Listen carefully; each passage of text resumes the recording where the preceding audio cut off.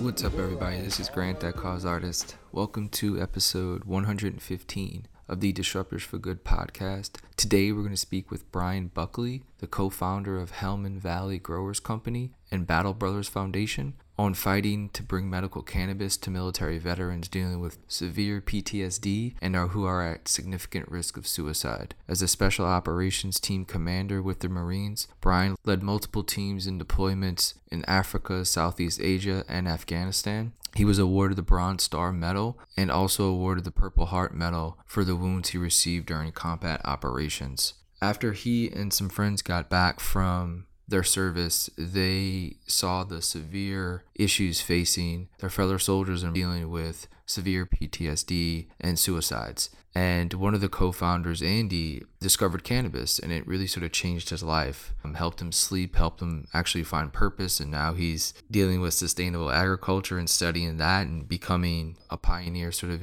in the industry around growing. So it's a really interesting story. And Brian kind of covers, what the company does from its consumer brand, which then funds the nonprofit that helps with these sort of medical cannabis side of things and getting legislators to really change the laws around the Department of Veteran Affairs being able to prescribe medical cannabis when a veteran walks in instead of receiving opioids. And the big statistic that jumped out to me was that when the U.S. military deploys to combat, roughly 60% of those deployed will be prescribed opioids upon return to the United States, and over half of them will develop a dependency or addiction to opioids.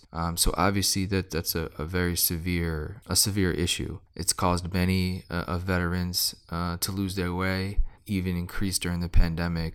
Suicides have gone up amongst veterans. It's a powerful topic and conversation, so I really hope you enjoy it, and we'll talk soon. Thanks. Usually I like to start this by talking about people's journey. So thanks so much, Brian, for joining me today. And I know your journey has been, very long and interesting and coming from a lot of different places where, most people don't come from, right? And get to do throughout their career. So let's kind of start there and maybe your sort of military background, your military journey. And kind of that seems to obviously come into play at starting the company HVGC and then obviously the nonprofit and helping veterans get through life sort of post-service, let's say. So just talk about your quick journey and then we'll dive into all the goodness. Yeah, absolutely. Well, great to be here and thanks for having me. And yeah, it's kind of interesting how it all started. I grew up in an area outside of Philadelphia called Doylestown in Pennsylvania and played for a really successful high school football team. And we usually were nationally ranked. And my junior year, we were playing in the Eastern State Final before the state final. And the opposing coach was a former coach at the Naval Academy. So I had a good game. And the next thing I started getting letters from the Naval Academy. And my dad was pretty excited. And I just had no desire to join the military whatsoever. So I get a call from Naval Academy, have you gotten a letter or an endorsement letter from a senator or a congressperson? And I'm like, no, I'm just not even thinking about it. And that was kind of that. So I went to University of Massachusetts and was playing football. And then when I woke up one September morning, turned on the TV and I saw one of the towers was smoking. And my initial thought was, I didn't think 1993 was that bad. I just thought of the 93 bombing. Right. And then I get a phone call from my buddy who was at University of Michigan. He's a little bit hey, what is going on? I can't get a hold of anyone. I have to age myself here where I remind people back then in 2001, cell phones were kind of new and we were pretty much stuck to landlines. And I'm like, yeah, I don't know what you're talking about. I'm like, I think everyone's going to be fine. And the next, you saw the second plane hit the tower. And that's when you knew okay, essentially at that point, we all lost our innocence. So it kind of went through that day. Some classes were canceled. Some were kind of optional. No one really knew what was happening. Then I went down to the football complex and jumped up on the table to get taped up. And my trainer's like, I don't think we tape up today. So went out, we had this cubby locker. So I'm sitting there. We had 3 big screen TVs in the locker room and probably a dozen guys on our team from the New York City area. And they're a mess. And our coach came in and just said, why don't we go out and do a quick whiz practice where you just put a helmet on and get it fit. And I think he was more doing it with good intentions, maybe take our minds off of sure. And really what happened was one captain stood up and just said, I don't think we should practice today. he's like, not a problem. Why don't you guys just go home, call your loved ones, probably not playing this week and all that stuff. So went back, lived with 4 other football players in our apartment and, watching news like everyone else was. And I went into the bathroom and as corny as it may sound, I just looked at myself and said, time for me to go earn my citizenship. And that's when I decided I was going to get into the military. So finished out the season and then informed my coaches what I was going to do and transferred to Villanova and went from like a 230-pound fullback to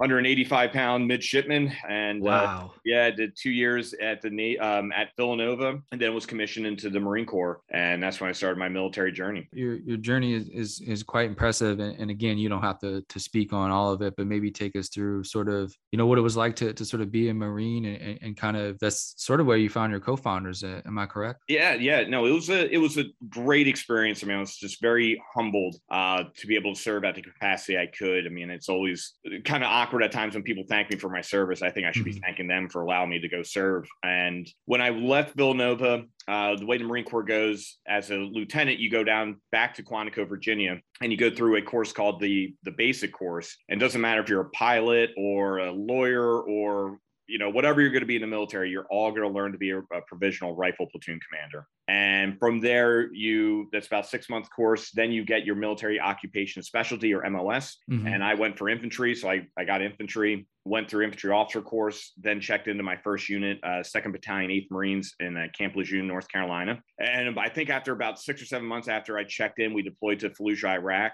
And that deployment came back and they said, okay, you did a pretty nice job. Why don't we kind of speed things up and have you try out for Marine Recon? So took the Marine Recon induct, passed that. And 6 months later, went right back to Iraq.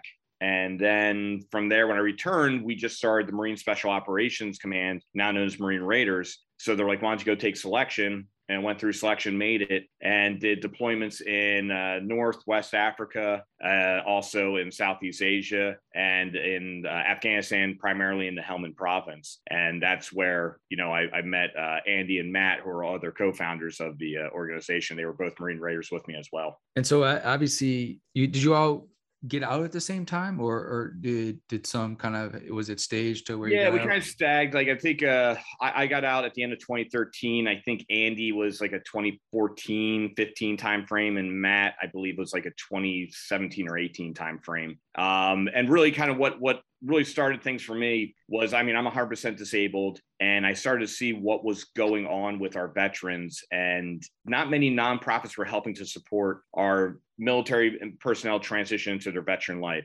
There's more that have come on board since then, which is great. But I wanted to kind of make something there to kind of help them out. So developed Battle Brothers Foundation and put a 3-tier approach on it: personal, medical, and economic. And personal, it's more like a big brother, big sister. If you're transitioning out, you can talk to a battle brother and they just kind of could be that ear for you, because transitioning is a lot more difficult than military members think it is. On the medical side, we're able to help out VA disability claims. So if the vets weren't getting the VA rating they thought they deserved, we could go and take it over and resubmit and see if we could kind of enhance their score so they could receive all the benefits that they deserve. If we have veterans suffering with opiate or alcohol or post-traumatic stress and all that, we have the ability to get them to the treatment centers. But then the last part was the economic phase, where it's really job placement.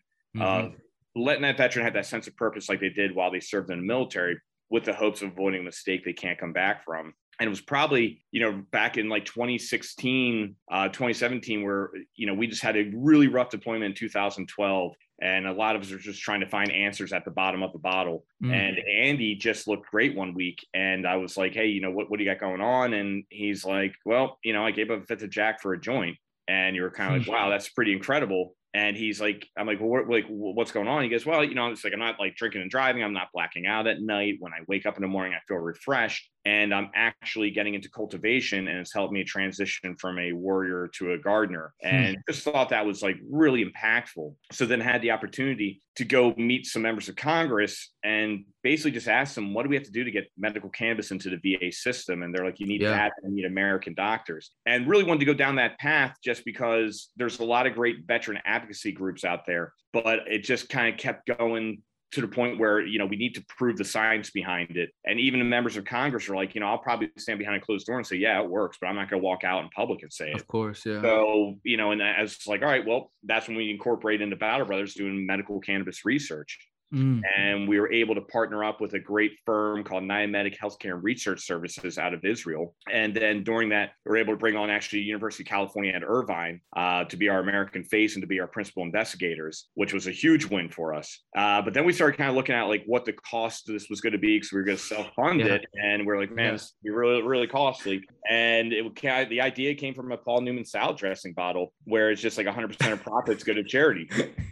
So we're like, well, maybe that can work, and talk to the lawyers and CPA, and they're like, that's totally legitimate. Profits are profits. Like, you can do what you want with it. Yep. And so that's what we started doing with our, we'll just self-fund it. And then we got very lucky at one point. I mean, now we're talking about at the 2019 timeframe, really bouncing around, trying to raise money, winning. I mean, there's so many things I passed over that were just like a blur, like winning cannabis licenses, like many of them. Not being able to fund them, power issues, all this stuff that you could think of, and just, kind of just getting grinded. And we had a really great investor kind of come on board, and he's self-made millionaire, was an Army Ranger, just a great guy, and was already in the kind of the cannabis world. And next thing you know, I mean, he's a stage 4 cancer survivor. And, we had a verbal agreement. He had to go on a vacation for a little bit, came back, had to go get his physical. We didn't hear from him for a little while. And then he called us up and basically told us he had to go into a semi-retirement mode because he didn't have cancer again. But basically, I guess his blood or whatever was kind of reading in the direction that things could get bad here. And the doctors kind of gave him, this is what you need to kind of look at. And, he's not the type of guy who would just throw money at us and hope we do well. He's a guy who needs to get involved. So we were really just sitting there like, oh man, like we thought we had it, we were ready to go. And now here we are back at square one. And a great company called Platinum Products that are ran by a father-son duo, George and Cody Sadler. They have a brand called React, where they will donate portions of their profits to it could be suicide awareness, breast cancer, homelessness, feeding the hungry, like a lot of great things. And then they also want to do veteran support, and they were having a hard time finding organizations that would actually take money from them to do that as cannabis. So they got in touch with me, and I'm like, yeah, I mean, I'll definitely take it. Yeah, we could use it.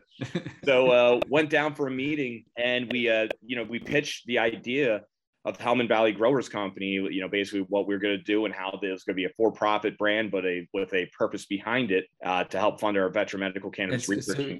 So the idea is have a front-facing sort of consumer brand, and then profits, then proceeds go to then the nonprofit part of things to sort of fund, the research and then the economic impact and the medical impact for sort of veterans trying to, whether it's suicide prevention or really sort of the opioid epidemic hitting veterans, finding an alternative care way to deal with sort of things, and medical cannabis seems to be what's out there that seems to be very effective, yet very sort of hard to do at scale, because it's, like you said, the senators will behind closed doors or will say, okay, but front facing, it's a bit difficult from a political lens. So is that the pitch that you gave them, was start the consumer brand and go toward the with the end state of, we're going to get a thing called an institutional review board, where that pretty much means you've been cleared to do human trials. You got to go from the big board, and they, it is a tough process, and they really like the idea. And they're like, your end state is to basically develop a formulation that's going to help out, to reduce symptoms of post-traumatic stress. We're like, yeah. And they're like, all right. And they kind of looked at each other like, get on in here, and we're going to help support you guys. And they're like, basically what we ask of you is just make us whole. So whatever the cost of goods to get the thing on the shelf, we just ask you to pay that back. But all the profits you keep, we don't need it. And it was crazy. And so then basically, we got in here, we thought we were going to launch this thing within like 2 months, and they kind of laughed at us like, yeah, good luck with that one. And 2 years. the brand development, everything probably took us about 5 months or so to kind of get everything where we had to, where we're ready to get onto the shelf. And then February 2nd, 2020, we made our first sale right before a global pandemic, mind you. And of course. So we had to muscle through that. But with our first $50,000 worth of profit, we put that back towards our research, and we were able to pay for a study design to be put together to go and present to the institutional review board. And we kind of kept going from there and kept growing the brand. And really in the institutional review board side, that probably took about another 6 to 7 months of having that approved because we had to kind of retrain them. We didn't want to work with the NIDA program, or National Institute of Drug Abuse, out of University of Mississippi. And we weren't going to take federal funding on. And they were kind of asking us for our DEA license and all this other stuff. And we're like, no, we want to achieve a private IRB so we can control the whole thing. Yeah. And basically, we had a really, like I said, great staff at NIAMEDIC, where our head guy is a gentleman named Dr. Victor Novak, who was at one point in his life in charge of Harvard's Clinical Research Institute, studied with Meshulam, all that stuff. And he's done a ton of FDA trials. And he basically got it to the point where they could get it approved. And in February of this year, we got it approved. So basically a year after we got our first sale, we got the IRB. And right now we're what does that allow? What does that essentially allow? Well, it means you can do human trials using medical cannabis. So if you don't have an IRB, the medical world won't take you serious. You couldn't publish in a medical journal or anything like that. It just wouldn't have the whole peer reviewed and all that stuff. So really what will happen is the Israelis are going to be running this thing with the American doctors right next to them. And Dr. Marcela Dominguez from UC Irvine, she's going to be the principal investigator. And she'll be the one kind of saying, yep, that is correct. That works. That works. That works. And there's our American face for the legislators. And, right now we're looking at this. The first one will be about 60 veterans. From that study, we'll have enough information to make a recommended treatment protocol and develop a formulation. We'll do a more little grand scale kind of one with about 300 veterans, 200 to 300 veterans here in California. And once we kind of dial in that formulation and protocol, we're going to move into what probably will most likely be Michigan and do another retrospective study to just validate that we're getting the same results as we did in California. The formulation is repeatable and accessible. And at that point, we're pretty much rounds complete. And we'll go back in front of Congress and raise our right hands and say, here's your data and here's your American doctors. And we need to proceed with FDA trials. And the end goal being that this is allowed to basically be incorporated in sort of the VA prescription protocol and the ability for veterans to go to VA and get prescribed medical cannabis. Like what would sort of be the end goal? The end state for us kind of like thing at the end of the day. Yeah, what we're facing on in terms of the veteran angle is we want this to be available in the VA pharmacy. So if you go in and you're like, hey, I have post-traumatic stress, and they're like, yep, you do, and you need to go get a gram of this and come see me in a week or whatever. But it's not like the legislators are just going to be like, only veterans can access this through the VA. What that will do is that will kick open the door to make medical cannabis federally legal in the United States and will help all patients. Right. And, we'll see how things go with interstate commerce and things on the downside and the medical side. But that's kind of the end state. And what's nice is it's just like we're not like a lone wolf out there doing this by ourselves. There are a lot of other organizations doing research on different aspects of what cannabis can do for a medicinal value. So I think once you kind of get hit by a perfect storm of you're going to have like, a bunch of different studies coming in at different times. I mean, they just can't ignore the numbers. And pretty much everyone's bullish, but we know it works because the Israelis have already proven it works and they've published in PubMed and they're showing it. We just need to put the American face on it. Is the trial specifically geared toward some symptom, like whether it's, sleep disorder or, post-traumatic stress or suicide prevention? I guess, are there certain specific issues that these specific trials that you alluded to earlier are trying to capture? Yeah, so this will be, we're looking at the official title is to see if medical cannabis can reduce the symptoms of post-traumatic stress disorder. Okay. And so we'll probably really put a premium on, pain, anxiety, and sleep. Those are kind of the three big things that people really struggle with when they have post-traumatic stress from whatever post-traumatic stress could be from. I'm very big to tell everyone, post-traumatic stress is just not a military issue. It's a human condition. Yeah. And we all can get it for various reasons. And so that's why I just think, instead of having something that we refer to as a VA cocktail where we're taking uppers and downers and lefts and rights and other things to counter what we're taking, and you're up to 15 pills, you might be able to get it through a tincture or a pill form of medical cannabis and have the same effects with not putting any pharmaceutical kind of stuff like that inside of you. So it's pretty exciting. I mean, there's just so much untapped potential with cannabis. It's going to be a really exciting decade, I think, to kind of figure out all the benefits that this plant can provide. What was your sort of background or sort of relationship with cannabis for all this? Did you come from a background understanding sort of what it can do was it after you served that, Andy kind of introduced you to sort of the positive side of it?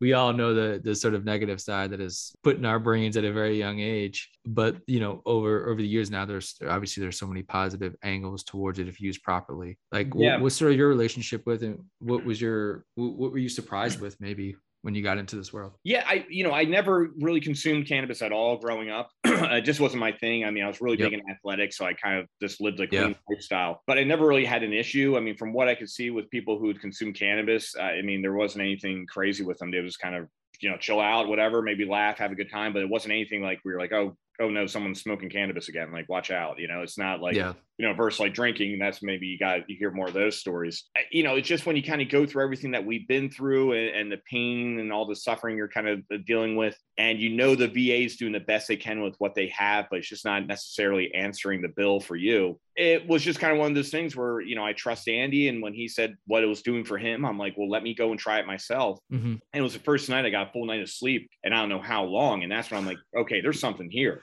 Yeah. And, kept getting the same results. And, I tell people it's funny. It's like, I never thought I'd hear my wife say to me, can you go and smoke some cannabis when I'm not able to sleep at night and stuff. And I'm like, yeah, I guess so. For the love of the marriage, I'll go do this. But, so it's just kind of, it's comical like that. But I think a lot of fun on the journey too, where in 2016, when I started talking to, higher ranking military officers about things I wanted to accomplish and whatnot. And, you kind of got the stink eye in terms of like, oh God, like, cannabis, what are you doing? Well, now those same people are kind of turning around saying, we're commending you for what you're doing. This is amazing work. And I mean, the veterans need this. And it's just kind of funny how like hearts and minds have changed, but people are kind of keeping an open mind. And unfortunately, it was just through a perfect storm of events of seeing veterans dealing with an opioid and suicide epidemic, just really kind of turned people saying, we got to figure out a way to kind of help these people. Is that would seem to be almost a much, I guess easy is the bad word to use, but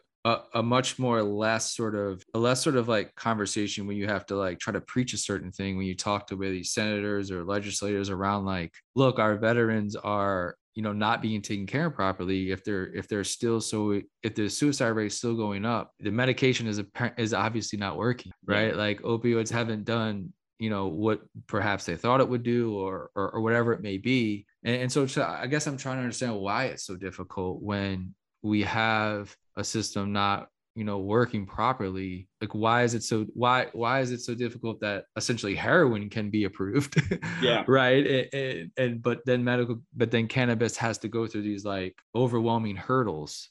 It just there seems to be a disconnect there. Well, that's when you kind of get into the politics side where you got to look back at, when Richard Nixon, basically declared the war on drugs. And, even if you go way back in history, as like there was cannabis was used in a lot of medicines back in the day. And then it kind of got the name marijuana, and we're trying to say the Mexicans coming up were losing their mind, and you got reefer madness and you got Nixon. And listen, I'm a very big proponent of term limits, because you still have people in Congress and you have people in the executive branch, like Mr. Biden, who 75. They were not fans of cannabis. And, like, for example, I say, the current president of the United States wrote the crime bill, which was one of the biggest swipes at this whole community. And I don't know why people aren't amazed that there's no progressive cannabis stuff going on right now. Right, it's like, you gotta look at these people's backgrounds. So I think now they're starting to change their color a little bit on it, just because they're seeing the overwhelming support. I mean, we've talked to, there was one gentleman in Arizona we're talking to, and great guy, but there's one study where it showed 86% of the Arizonans who were polled said they support the VA giving medical cannabis to veterans. And I'm like, the way the political climate is today, you can't get 86% of Americans who agree Monday falls on a Monday. So I'm like, that's pretty overwhelming. And so those are the things where, you got people who just make a career of being in Congress forever. Yeah. They are the ones kind of responsible for where we are right now. And it's kind of on us, where I'm not going to sit around and wait for the government to fix this. This is why we were motivated to do it ourselves and go forward. And, you got to look on the medical aspect too. It's like, we're doctors, they won't prescribe you a aspirin unless they know what's in it. And now you got like a triangle, and at the top of it, it's a Schedule I narcotic. So you can't do any research on it. So it's like, it was just kind of a mad kind of circle that no progress would ever get done.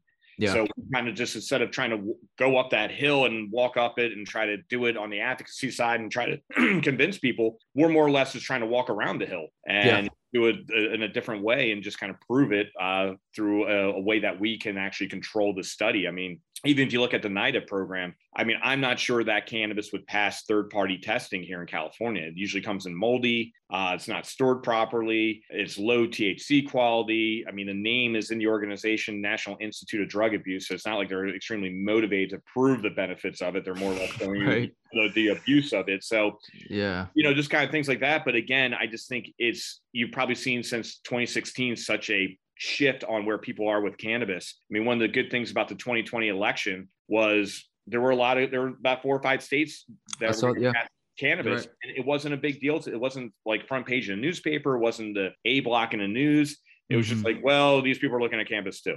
Okay, big deal. It was like no one really cared, which is a good thing. That means it's getting normalized at that point. I want to talk a little bit about the organizational side, and I know we touched on sort of the 3 pillars that you're focused on. But can you just walk us through maybe what you've seen come out of that, and maybe what are the programs showing or proving out on sort of the nonprofit side of things? Yeah, with Battle Brothers has been really great in terms of, helping out people with VA disability claims. I think one of our big wins was a Vietnam era veteran. He was in the Navy, and he's what they call blue water Navy. So he was like in the big ships in the ocean, and he served in Vietnam. He was off the coast of Vietnam. They were not approved for any Agent Orange illness until this year, actually. So he has Parkinson's, has had brain surgery, has had, part of his back has been fused. I mean, he's in rough shape, and it's definitely from Agent Orange.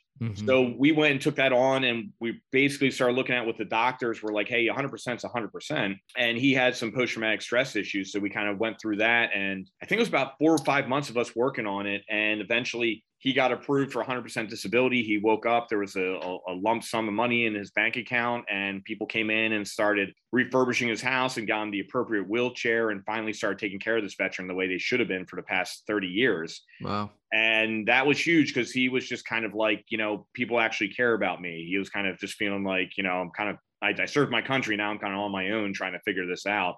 Right. And that was probably the best paycheck you could ever get, just seeing that big of a win for a great American hero. So those have been really good things. And, we've helped out guys who've been in special operations who by far, Purple Heart recipients and guys who are just at 80%, and we're able to get them up to 100%. And what's huge with that is it, not just good for the veteran, they're getting the care they deserve, but just the benefits it provides the family. Where, the insurance aspect, if you live in certain states, you don't have to pay property taxes. Your kids are probably going to get a full scholarship to school. I mean, it is a big deal. Yeah. So just doing that, it's just like you can't even put a monetary value on how much money you save these people and how much you're going to kind of help their life out later down the line. So but also emotionally that helps too. Exactly. Yeah. Just knowing like, people care. I can't imagine if you especially the Vietnam guys, they came back from war and people spit on them. And it's like, hey, we got drafted. What do you want us to do? Like run up to Canada? It was kind of like one of those things. So that's been great. In terms of working with veterans who are suffering with certain ailments, where it be alcoholism or opiate or PTS, that's been good. We've been able to help out some veterans. You can't help them all, unfortunately. Our director of treatment and recovery is just like, listen, it's going to be tough at times because you're going to have everything going the right way, and then they're going to want to walk away and do something different. And it's like, the 12 steps are a real thing. And I think it's like the 3rd or 4th step where it's like, everything I did in my life has got me to this point. I need help. And if they can't accept help and then want to do it on their own, you're never going to get them there. And so we've had some vets had to walk away, and I hope they're doing well. And we've had some vets who've made it through, and it's been great. And, job placement side, it's been awesome. Helping out vets on that side, and just, we more or less do kind of like the guidance counselor question of, you got $1 million. What would you like to do with your life? And I like this. And what's going to really kind of start ramping things up is, with our partners like George and Cody, who I was talking about, we're looking to open up a cultivation site in this area called Lake Elsinore here. So it'll be about 5,000 square foot indoor grow. Nice. And then also a storefront. And from there, we're going to be able to kind of bring veterans in to work with Andy, who's going to be director of cultivation. Amazing. And have veterans making medicine for veterans. And there's a lot to be said about the agrotherapy. So that's going to be really exciting, because it's fun, because a lot of veterans I talk to, they want to get into cannabis because it's kind of something new and something austere, and, an austere environment type of deal where it just seems really appealing, and the medical benefits that they're seeing from it, they just all want to get behind it. So I just think it's going to be really tremendous when we get this whole thing kind of fully running. I mean, yeah, to really build the entire ecosystem it's a beautiful thing, man. It's also a beautiful symphony of how capitalism and entrepreneurship can really, really work really well when Agreed. you look at it from all sides of it, where you have the front consumer brand, you have sort of that fund, sort of the nonprofit aspect that then in turn employs people. It potentially could employ people that you've lifted out of, the darkest time of their life, right? So to speak. And to me, that's just the powerful cycle that, as entrepreneurs, that if you can build that infrastructure, to me, that it's such a great North Star for future people trying to build companies in whatever sector they are. Yep. Looking at this ecosystem of how to build, that circular way of impact is tremendous, man. So I'm so glad y'all took that approach. And I think you get one win, you build on another, and you get another win, and so sort of hopefully the ecosystem will all come together, and that is possible. But I kind of wanted to chat about you guys' entrepreneurship journey, because after you serve, different paths many can take, right? So I guess what was that journey like, and just diving into becoming like a business owner and all the crazy shit that entails, especially within this industry? Yeah, no, for sure. Yeah, they definitely don't give you like a playbook, right? So when I left the military, I worked for an ed tech firm. Really learned like a good amount about business and sales, and it was a lot of fun. But I was there for about 3 years, and I kind of hit my end point, and I was kind of not really being fulfilled. And then I started really seeing what was going on again with the veteran community, and that's when talking with Andy and trying cannabis and thinking about some ideas we could do and having those conversations with Congress. I walked downstairs and told my wife, I think we can help out some veterans here with medical cannabis, and she's like, yeah, let's go for it. So while she's pregnant with our first kid, I thought it was going to be pretty, like everything I did, like we kind of achieved pretty quick. And that's where you're thinking like, oh, we'll get this thing up and running and we're going to do this. And with 5 years, bang, we're done. And, we killed it. And man, were we wrong? I mean, it was just like, I tell everyone when you get into entrepreneurship, always keep your moral compass pointed true north, because good things will happen to you and good people are going to find you. And there's a lot, I tell people, it's like we were like patrolling the sewers looking for gold, and there's a lot of bullshit down there. There were just people jumping on saying we can get this free, do that, kind of trying to ride on our coattails of our past. And it was bad. I'll be honest, I got my teeth kicked in a couple times where it just was like, oh man, you just got to have that intestinal fortitude to keep driving. I heard this probably, I don't know, whatever, 6 months ago, year ago, everything blurs in. But Elon Musk was on that Clubhouse app when it first came out, and they were talking about entrepreneurships, and they're like, what word of advice would you give an entrepreneur? And he goes, or what words of encouragement would you give an entrepreneur? And he goes, if you need words of encouragement as an entrepreneur, you should not be an entrepreneur.